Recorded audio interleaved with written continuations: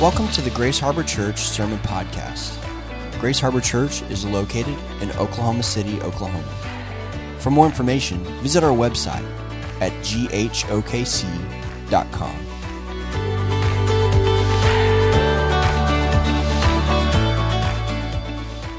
Probably goes without saying, but we're in the Beatitudes this morning.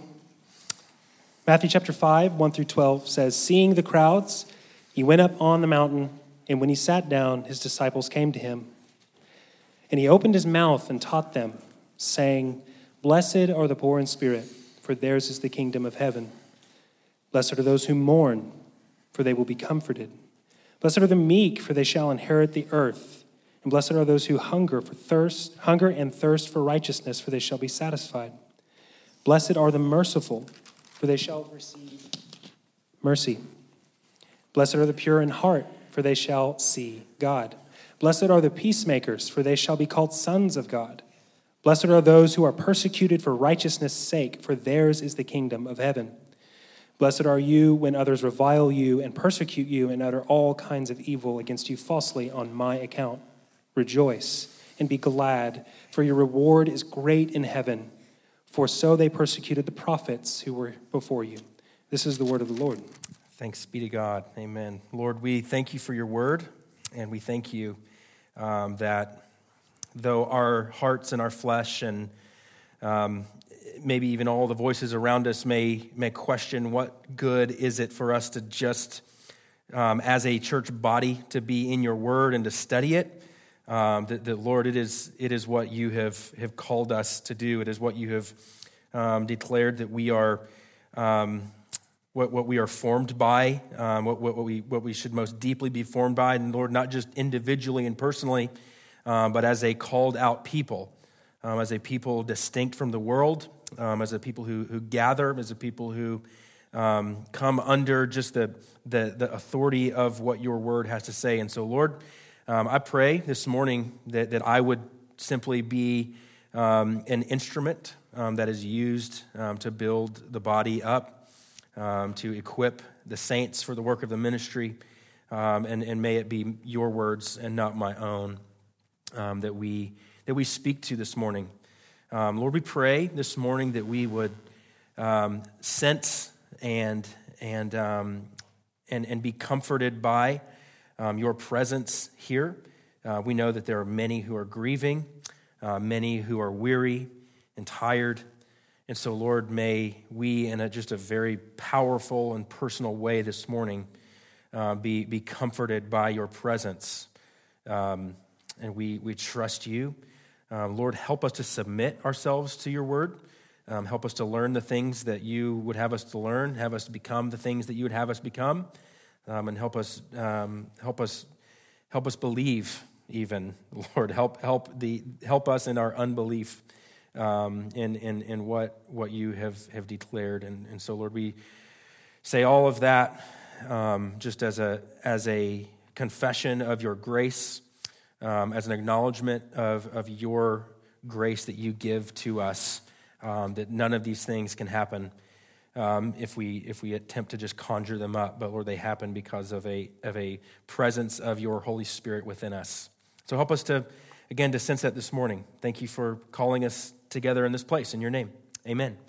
Let's have a seat. All right, Matthew chapter 5. Kind of feels as we walk through these Beatitudes, as we have said, and as we've kind of, acknowledged that there's some things in here that don't really line up, at least with our own value system. If we were to say, hey, this is how we receive comfort, we don't really think that the pathway to comfort is through mourning, right? Or that the pathway to inheriting the earth, as we're going to see today, is actually a meekness and not really an aggression or a dominance or a takeover or anything like that. And so I say that to say, last week we really dove into blessed are those who mourn, for they shall be comforted. And I don't know about you, maybe not to the same degree, but it seems that the Lord has... I don't want to say he's testing us. Maybe. I think the scriptures are clear about those things. Let no man say when he is tempted that he is being tempted by God. And so I don't want to get into that. I don't want to misunderstand. But basically, the Lord's giving us opportunities to trust in him, isn't he? There's a lot of people walking through deep and hard, challenging things that is sometimes hard to reconcile, sometimes hard to have the perfect answer for. And so we don't come with people who have all the answers, but we do come as a people who are going to just lean into what the Word says.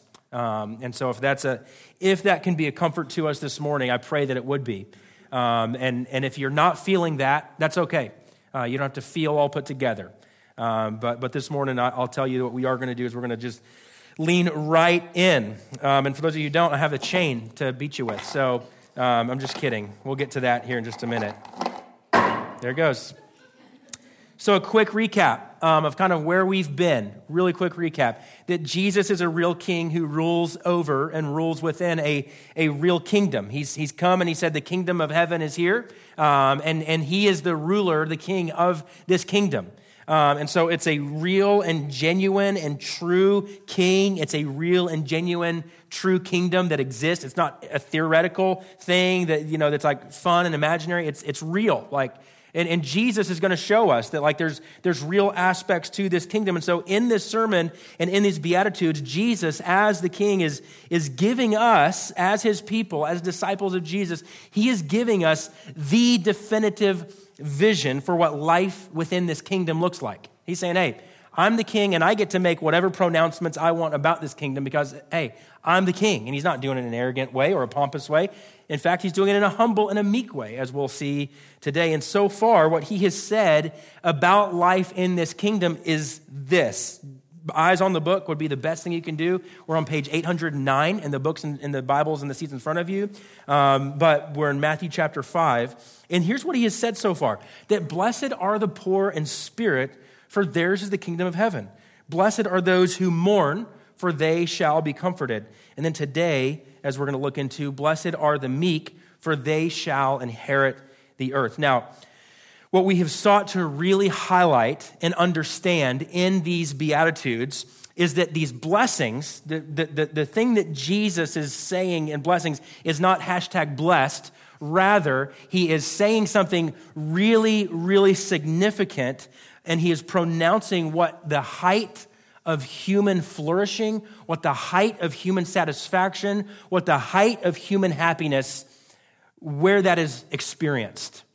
And so he's saying, listen, that the highest level of human satisfaction, the highest attainment of happiness in your life, ironically comes when you are poor in spirit, when you are meek.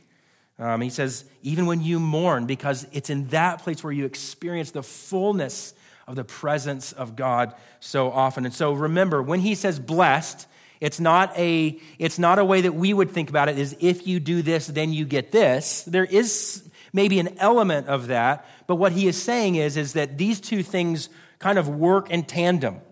That when you are poor in spirit, you are, what does he say? Yours is the kingdom of heaven. These things work together. And so if that be what Jesus is after, we have said that these are some unusual ways for us to attain this kind of happiness, right? And it's an unusual way to attain this kind of satisfaction. It's an unusual way also to attain the promise that he's giving, that it's through poorness of spirit that you gain the kingdom. It's through a mourning that we experience the greatest comfort. It is through a meekness that we receive an inheritance. These are some unusual ways not only to live, but to receive what he's promising. And so the world's vision, the vision of the world around us and the culture around us is not to be poor in spirit. It's not to mourn, or it's not to be meek. Rather, the message of the world around us and the pressure that we feel is to be confident, is to be put together, is to be aggressive. And we're going to kind of talk about how maybe confidence can go along with meekness here in just a minute, but you know what kind of confidence we're getting at, right? Like an arrogance.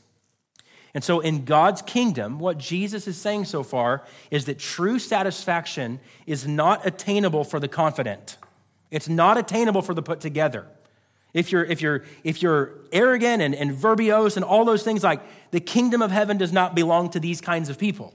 And so it's not attainable for the confident, the put together, the aggressive. Rather, it's attainable for the poor of spirit, those who mourn, and the meek. And if we understand the Beatitudes not as a junk drawer. I tried to find surely we've got a box around here with a bunch of junk in it. If we view the Beatitudes not as a junk drawer, but like I said last week, as a chain, this is kind of the way that you should picture the Beatitudes. Not, like I said, I really need an example here. Not as, everybody has a junk drawer at their house, right? I mean, the most random things exist within that. There's like a pair of scissors and like a pacifier. Like there's just things that just don't really go together. But the Beatitudes are not to be meant like that. And maybe a better way to understand that is the Beatitudes are not meant to just be something that we pick and choose what we get to be today. Today I'm meek, but I'm really arrogant today. But at least I'm mourning, any of the other things. I'm not hungering and thirsting for righteousness, but I really showed mercy to my friend this morning. It's not a junk drawer. It's not a buffet. It's a chain. And so what Jesus is doing is he's kind of building upon what he's teaching. And he's saying, this is the vision for this kingdom citizen. And so that's maybe an insufficient but helpful way to view what Jesus is saying here, that this is a chain. And so if we view it in that way, rather than in a junk drawer, but rather a chain that intentionally develops God's vision for the kingdom citizen, that we see it in today's beatitude, meekness. Blessed are the meek. We begin to see in today's beatitude that these characteristics, maybe slowly but surely, move from an inward disposition that relates primarily to a vertical relationship with God towards characteristics that affect how relationally we interact with one another. And so meekness is certainly a way that we approach God. But Jesus has established here that we approach God, we approach him and his kingdom with a poorness of spirit, that we've been emptied, that we have nothing to bring him. Meekness, it feels kind of similar to poor in spirit, but what we can see from these Beatitudes is that it may begin to relate to, I'm not saying exclusively, it may begin to play itself out in how we interact with other people. That we would be meek towards other people. And this isn't very highly debated. It's not highly debated that these Beatitudes, that they do have both vertical and horizontal implications. They do have both implications. All of that to say, church family, is buckle up. Buckle up, because these things don't get any easier. If you think Jesus is going to slowly let up in these Beatitudes, that there are ramifications of these horizontal and vertical implications. They become more and more personal and costly to us. They become more and more challenging and difficult to live these out as a kingdom citizen. It's in meekness where we begin to see how we relate with those around us, with our world. What meekness is not, as we kind of move into what is meekness not, in fact, what meekness antithetically is not, is arrogance, anger, and aggression. We know that. We know that it's not arrogance, it's not anger, it's not aggression. And you've heard all the things about meekness, probably. That meekness isn't weakness, right? You've heard these definitions. Meekness isn't weakness. If you've never heard it, welcome to church, because these kinds of things are going to be said a lot. Meekness isn't weakness. Or one that I personally really like is meekness is power under control. Meekness is power under control. These are, I think, good definitions for us. They're good working definitions for us, and we're going to operate off of these definitions as a way to understand what Jesus means by this meekness. But what's important to understand is that this kind of meekness that Jesus is talking about, the word that he uses, praus, the word that he uses is compatible with strength. It's not incompatible with strength. So we must acknowledge that and see that. It's compatible with strength. This kind of meekness is compatible with authority. This kind of meekness is compatible with confidence. It's compatible with these ways that we are called as disciples in a dark world to live with strength, with authority, with confidence. But meekness is not incompatible with any of these things. They can coexist. This kind of meekness coexists within one who is willing to stand for truth and die for it. And so those who we see who are willing to stand for truth, maybe sometimes we think they're radical. But really, I think it's fundamentally meekness within someone who's willing to stand for truth and to die for it. But here's where I want to push us. This is something that's really important about meekness. Meekness isn't a natural quality. If you're thinking about meekness and you're thinking about like the old lady that lives next door, who's not a believer, but she's really sweet, this is not the meekness that Jesus is talking about. This is not a natural quality. This kind of meekness Jesus is referring to is not a natural disposition of a person who is born. And so there's people born with a gentle, shy disposition. Like you're just shy. Like that's just in your nature. There are those who are born with a more robust and loud disposition. That's me. There are those who are just naturally born with certain qualities. And so while this has these outward implications that we've talked about, this meekness is to be understood. This meekness is to be understood solely as the result of an inner change within us. Jesus is not talking about a personality of meekness. He's not talking about a biological trait of someone who's shy. Here's what I would offer to you. The meekness that Jesus has in mind is a spirit-filled, spirit-given characteristic of a disciple of Jesus. That's what he's talking about here. It is a characteristic of one who has been brought under submission to the rule and the reign of Jesus. And so again, this is why this is important, because when we hear meekness, we think, yeah, like I know someone who's meek. But if they're not a follower of Jesus, this is not the meekness that Jesus has in mind. Now, they may be a meek-mannered person, a gentle-mannered person, but let's not misunderstand what Jesus is saying here. This is the characteristic of a citizen of the kingdom of God who has come to Jesus poor in spirit, who has mourned over the reality of the weight of their sin. In fact, you can see the way that the chain kind of develops here, can't you? You can see that this chain or this natural progression that leads up to meekness, and you can't help but see how it inevitably flows from being poor in spirit and from mourning. One cannot be meek, truly meek, that Jesus is talking about, without a poorness of spirit.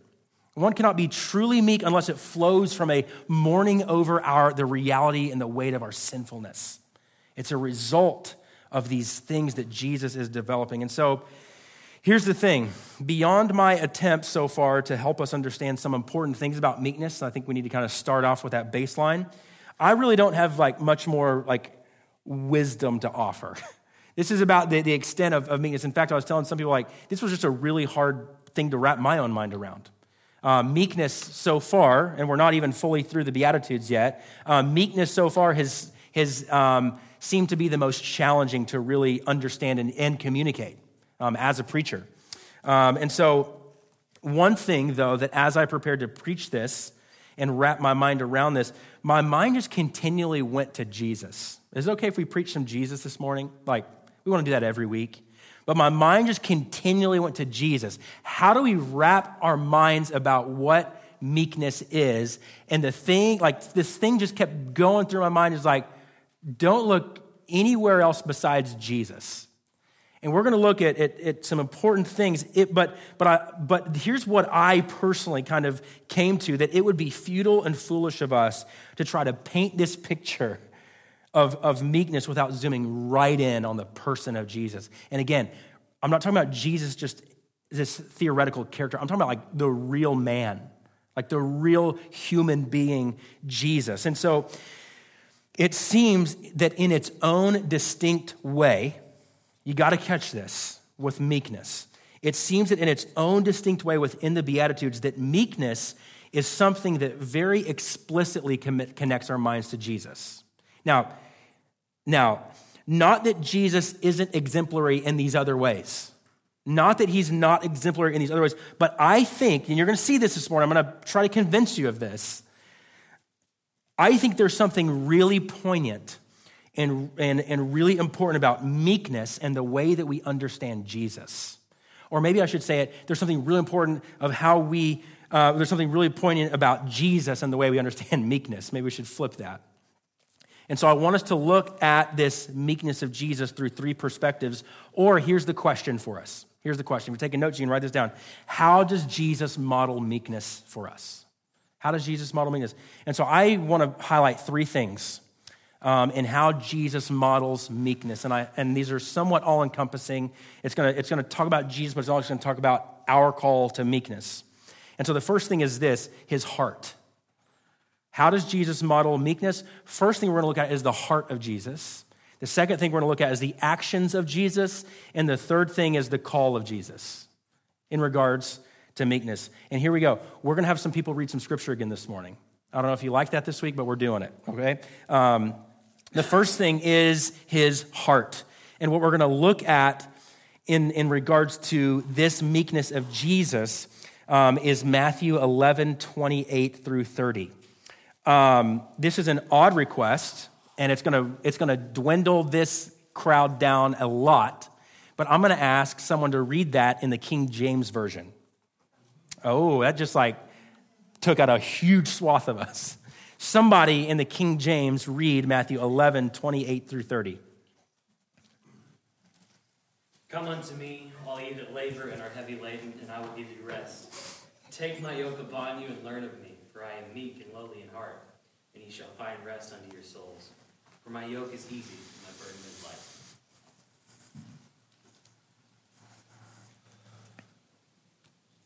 Did you catch something there?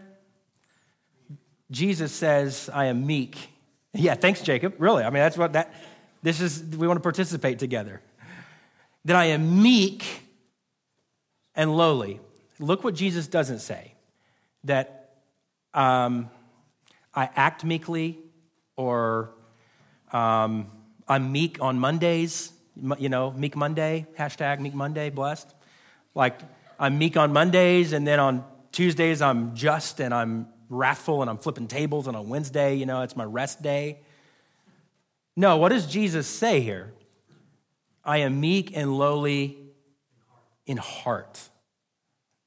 Something incredibly significant that we cannot miss is said by Jesus here. In your Bible, these words are likely in red, meaning that these words are said by Jesus. I mean, these are the words of Jesus. And it is in these verses that Jesus tells us something, that he is gentle or meek and lowly in heart.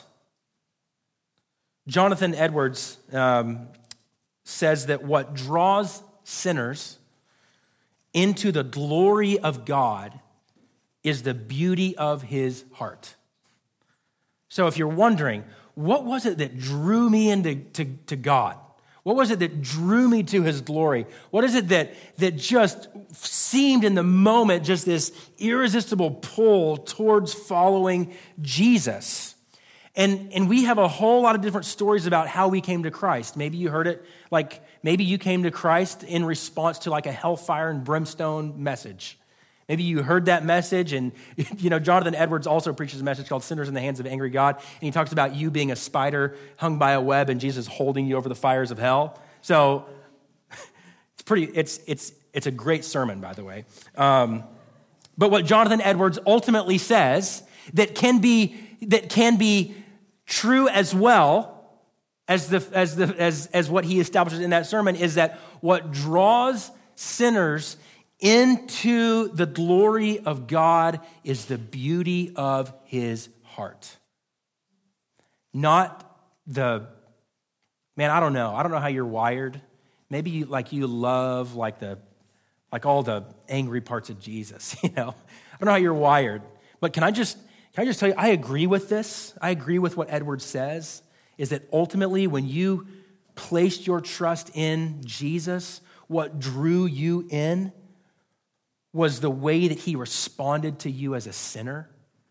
That in this same passage, 11, 28 through 30, that he would say, those who are weak and heavy laden, come to me. I mean, I believe that's, whether you realize it or not, I believe that's the message that the Holy Spirit is preaching to your heart when you choose to follow him. And again, you may have come to Christ in a bunch of different kinds of ways. Not not to contradict, I am the way. You know what I mean. Whether it was a camp, whether it was a moment of solitude where you came to Christ. But Jonathan Edwards, we can't miss that, says that what draws us into the glory of God is the beauty of his heart. And so when Jesus takes time to reveal to us what is in his heart, this is what he says. I mean, this is one of the only places in the New Testament where Jesus says, here's my heart. Like this is what exists within my heart. There are, by the way, and don't hear me wrong, there are many things that we are to understand about Jesus and his character. There are many things about Jesus and his character that are true and that are no less important to how we understand who Jesus is. But what is it that flows from the heart of Christ most naturally? Hey, church, let's not put words in the mouth of Jesus. Meekness flows from his heart. He says it. And that's, if you got a problem with that, then you got a problem with this. That's what flows from the heart of Jesus, is meekness and gentleness. That is what's most natural. The Old Testament would say that, this is a whole other sermon, but would talk about the justice of God and his wrath being the strange work of God, being the work that's not outside of his character to use, but it seems to be what's not most natural to him. What is most natural to Jesus is that he would respond to you in your cry out from your sin with mercy and grace. And this is the first thing that we've got to understand about meekness, is just the heart of Jesus. The second thing that we are to understand about Jesus is that it's not only what he says, it's what he does. And so the second thing is, first was his heart, second is his actions. So first was his heart, then was his actions. This is basically if you've ever heard, he practiced what he preached. This is the thing I'm trying to develop here, which, by the way, one of the things that we've really enjoyed in our Wednesday morning sermon study, that Jesus is the only person that we could say, not only did he practice what he preached, but he preached what he practiced. He preached what he practiced. And so his actions show us that he's practicing what he's preaching. He's practicing who he says he is. It's okay, Jesus, your gentle and lowly heart, show me. Well, let's look. We're going to be in Matthew 27 through 31. I need somebody to find that. And then John 13, 12 through 17. Let's look at the meekness, the lowliness, the humility. Some versions say, blessed are the humble, for they shall inherit the earth. And so the humility of Jesus.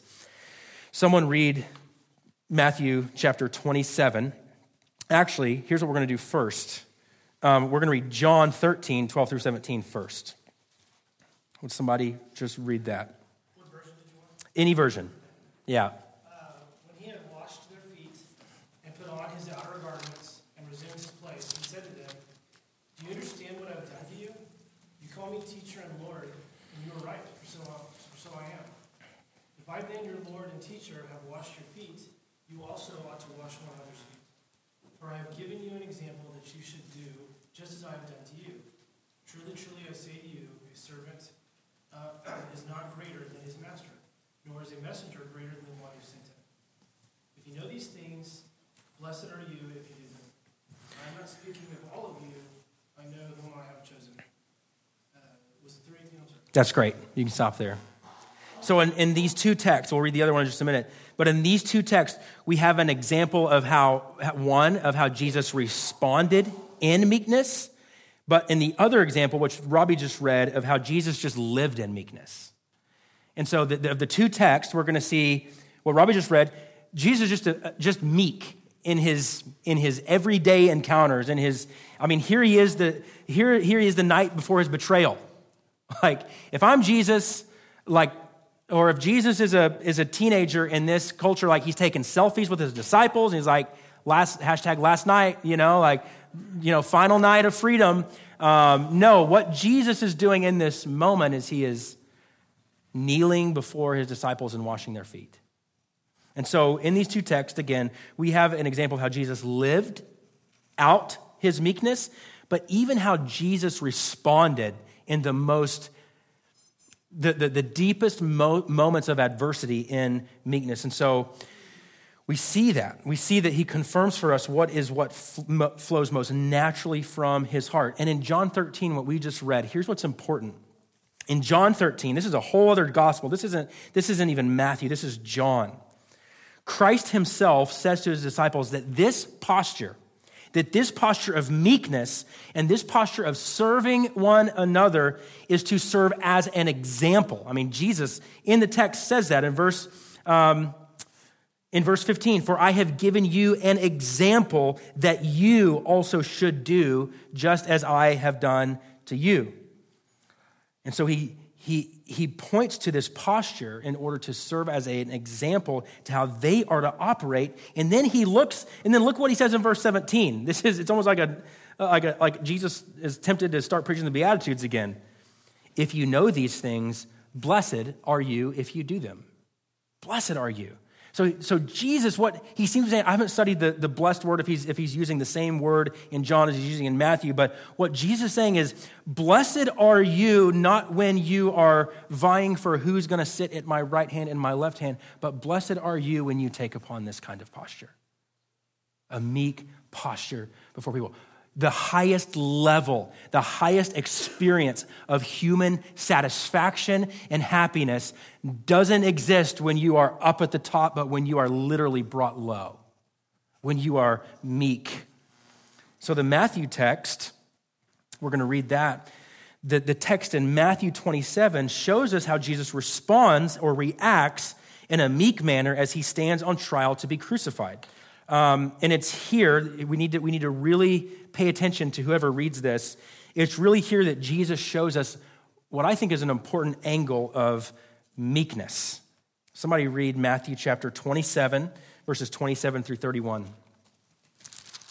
Some of the governors took Jesus into their headquarters and called out the entire regiment.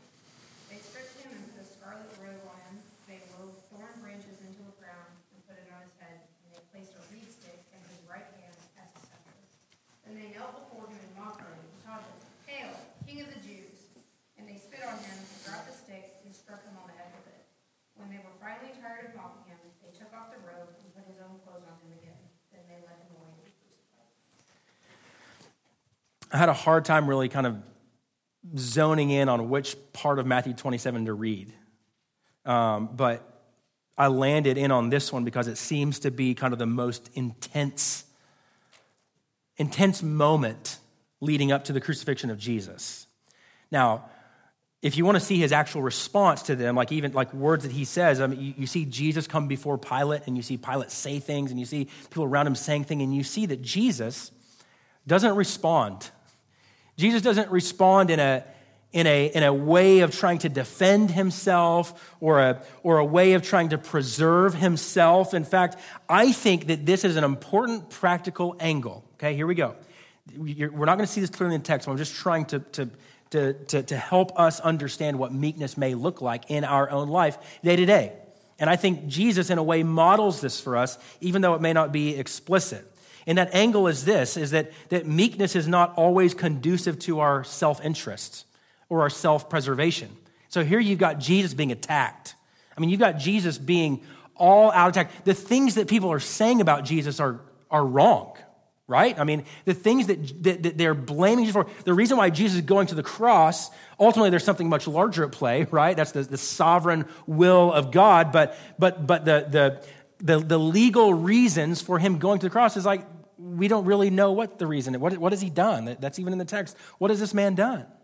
He hasn't done anything. A mark of meekness may look like our no longer being overly concerned about how we're viewed or perceived.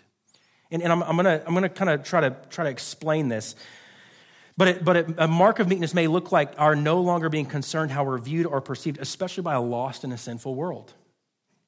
This certainly doesn't excuse us from being a jerk. It doesn't excuse us from being arrogant or aggressive, but I'm afraid that in me, I may too often be overly concerned about living fearfully or with a lack of conviction in order to win the world, in order to gain favor with the world. And most often what this is rooted in me, again, I'm not your Holy Spirit, and that's not anything I'm trying to say. I've just been doing some self-evaluation.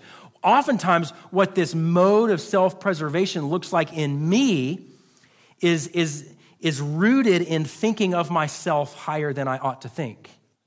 It's actually rooted in pride. Like when you think, well, I'm just gonna kind of hold back. And again, I don't know in what obviously in most of our minds, the context that our minds go to are social media, which I know how unfruitful and how ineffective that it can be to speak your mind on social media. And I'm guilty of that.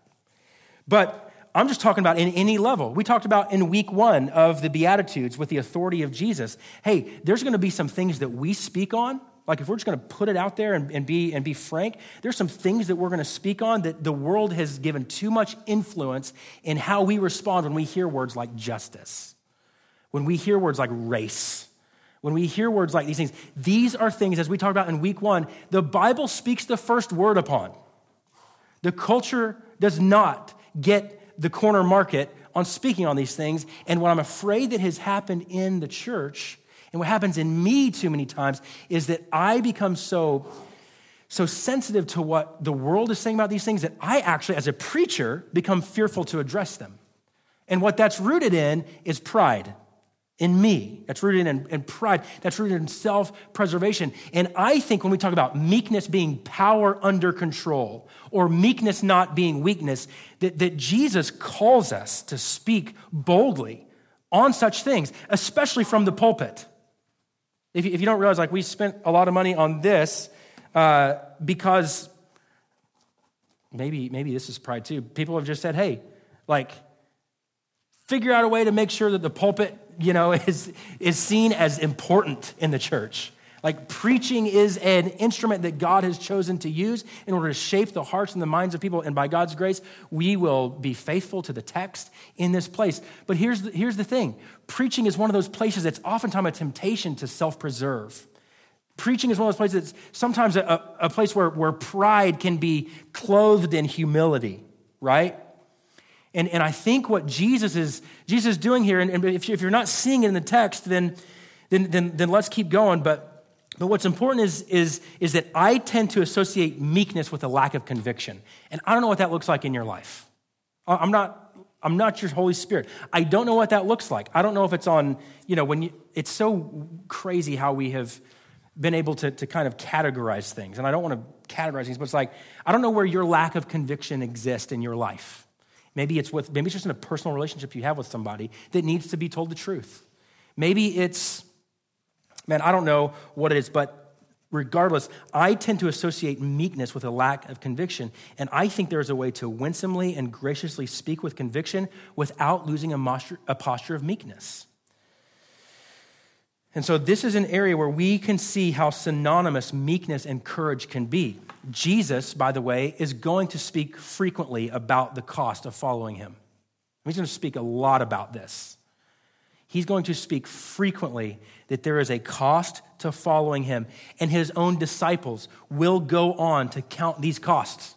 They'll give their life for what they had seen, what they had heard, and for who they had believed. And Jesus himself will go all the way to the cross because of his meekness and his power. It was not self-preservation that Jesus was after. It was an emptying of himself that sent him to the cross. Not a way to preserve himself or to preserve his own life or to preserve his own reputation, but an emptying. And we actually see that clearly in Philippians. Look how Jesus wraps up the Beatitudes in verses 11 and 12. Matthew 5, 11 and 12. We see that Jesus is kind of saying, hey, like, I'm not going to be shy about the cost of following me. He says, blessed are you when others revile you and persecute you and utter all kinds of evil against you falsely on my account. Rejoice and be glad, for your reward is great in heaven. For so they persecuted the prophets who were before you.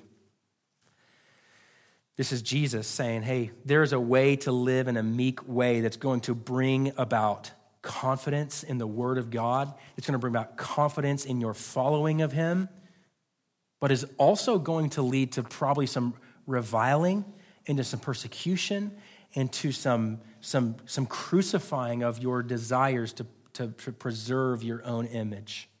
I think that's what he's saying. It may be an insufficient application, but it seems relevant. Okay, thirdly, first we had his heart. Secondly, we had his action. And this is where it gets kind of personal. I was trying to figure out how to apply this. Thirdly is his call. So if you're wondering, well, am I to be meek? Is Jesus calling me to be meek? Is he calling me to be humble? Is he calling me to emulate what he exemplifies in these things? My third point is yes. What is his call? What is his call on our lives? We're going to be in Philippians 2, verses 3 through 8. So somebody find that. And we're going to be in 1 Peter 2, 18 through 24. Let me just say this, that time after time after time within the scriptures, that we, as followers of Jesus, are called to this kind of meekness and humility that Jesus exemplifies. We are called to the same level of humility. Now, that feels a little bit weighty, feels a little bit heavy. How in the world do we do that? Well, we're going to get to that in just a minute, but I want to make sure that we are clear that the call for meekness and the call for humility is not just an early thing. It's something that continues throughout the rest of the New Testament. We see a continual call to follow Jesus and to follow the example of Jesus, and we see that in the letters to the churches in the New Testament. In fact, so explicit is the command to emulate Christ that this is what Paul says in Philippians 2, 3 through 8. Would somebody read that?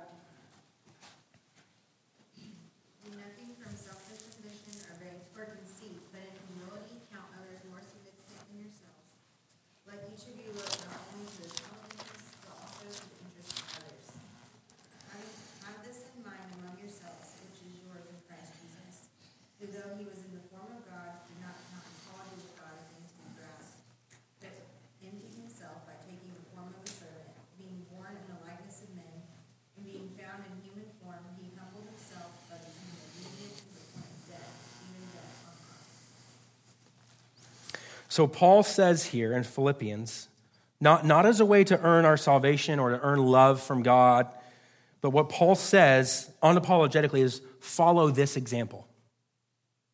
See what Jesus did? Follow that. Emulate that. Strive for this kind of humility. Emulate this Christ-like character. And let's not forget that Paul establishes in nearly every letter to his church, or in nearly every letter that he writes to churches, that the words he writes are not his words, but they are Christ's words.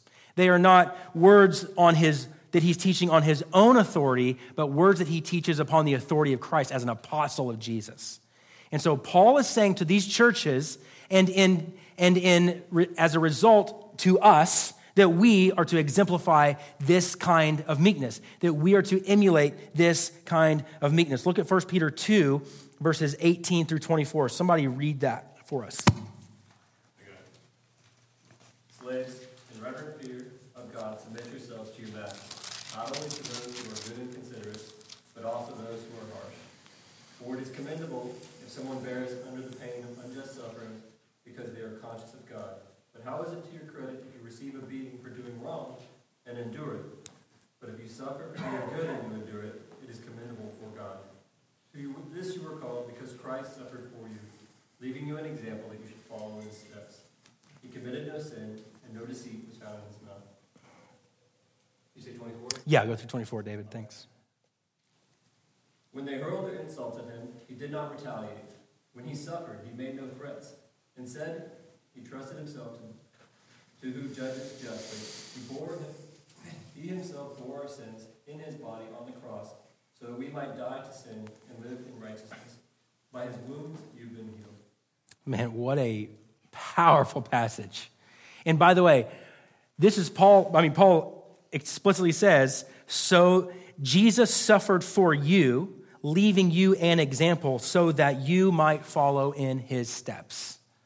And what Paul's doing here is he's connecting that directly to like a modern, a modern day this is Peter, not Paul.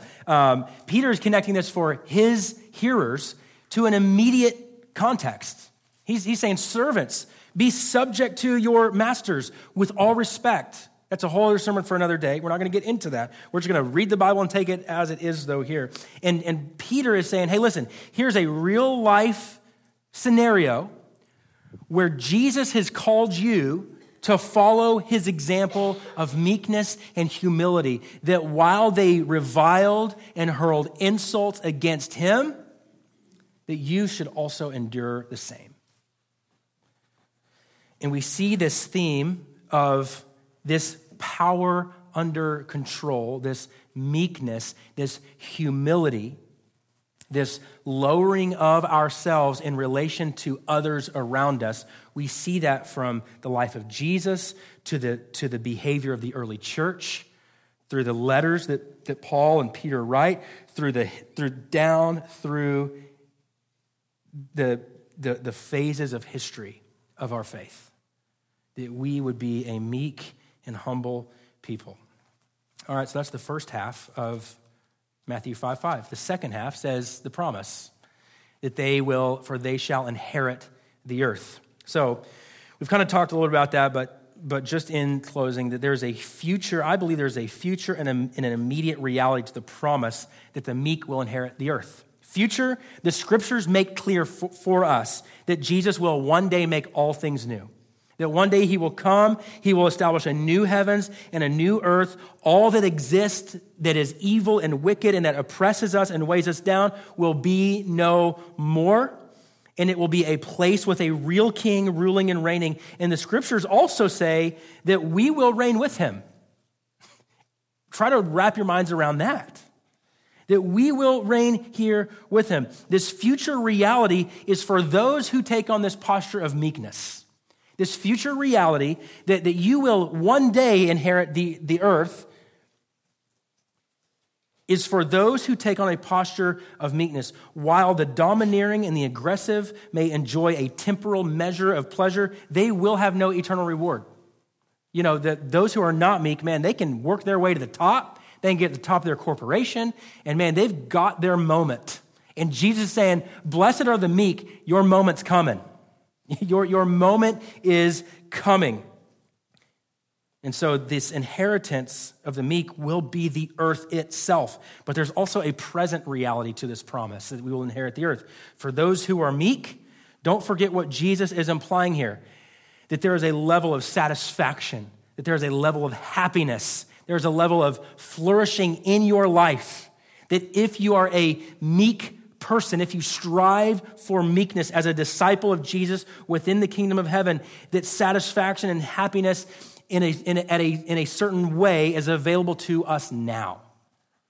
Kind of remember what we said last week about mourning. We did not say that what Jesus is saying means that you'll experience full comfort now. But what we did say is that there is comfort available now to the kingdom citizen through his Spirit, through his word, through his church, and through his promises, that we can experience that now in a way that those outside the kingdom cannot. And so there is this present reality that just as there is comfort to us in knowing what awaits for us in eternity who are in Christ, we also, even now, are able to experience a measure of inheriting the earth. That we don't look towards all of our days here to be what matter. Man, there is a special measure of blessing now for those who are meek and those who follow Jesus in the way that he says, my kingdom works. And so we pray for God's will to be done on earth as it is in heaven. We pray for that. We pray for that. And so there's something very important that we must be clear on. And it's this, that the gospel is not a message of do. I know you've heard this morning, do. And yes, Jesus is calling us to obedience here. I mean, he's unapologetically saying, follow me, obey me. The text that we looked at this morning are about 5 different instances where either Jesus or one of 2 apostles say, follow this example. Follow this example. Do this. Obey Jesus in this way. But the gospel in itself is not a message of do, it's a message of done.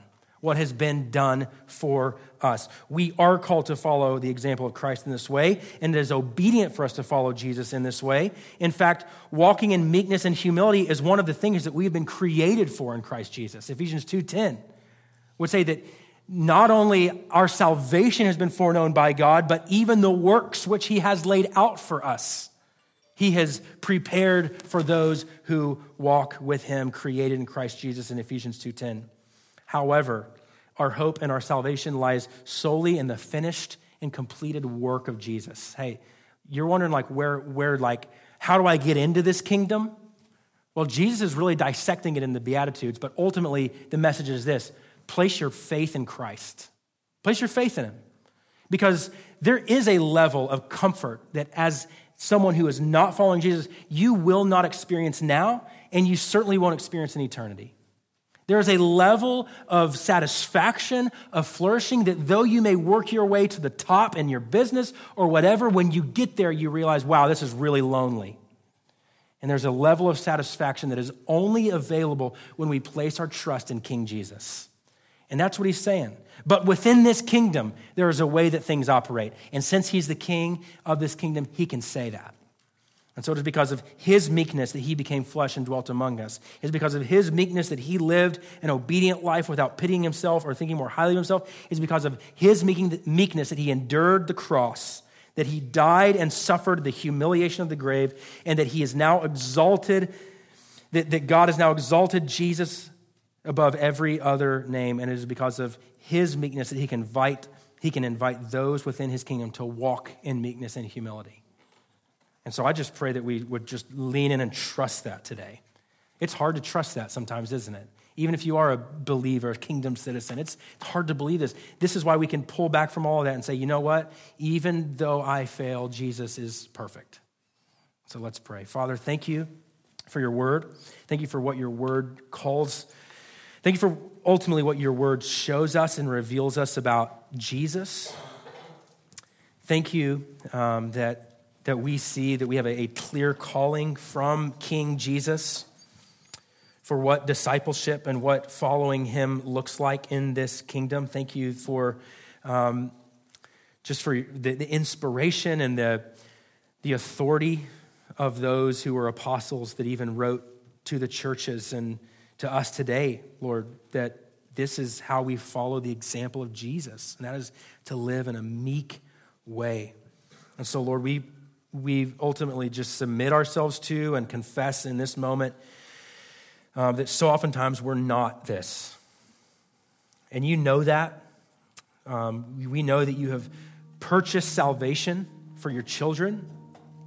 We know that there's nothing that can take us from your hand, even these moments where we fail to trust you, even these moments where we have really, really humiliating moments of arrogance. And so, Lord, help us to be meek. Help me, Lord, to be meek. Help me to interact in the world in a meek way. Help me in meekness to be confident in what you've called us to proclaim, what you've called me to proclaim from this place right here. And so, Lord, we need your Spirit in order to do this. And so in response to that, we thank you for giving us your Spirit. As your word says, that your Spirit dwells within us. And so we thank you for that. As we come to the table now, it's even this is a practice and a posture of meekness for us to maybe all week we've acted like we've had it all together. And this is this is one moment and one opportunity for us to just in front of everybody to say, I don't have it all together. I'm empty-handed. I'm needy. I'm poor. And so, Lord, just help us even in this moment to acknowledge what you've done for us through your son, Jesus, and help us worship in response to that truth and that reality. In your name, amen.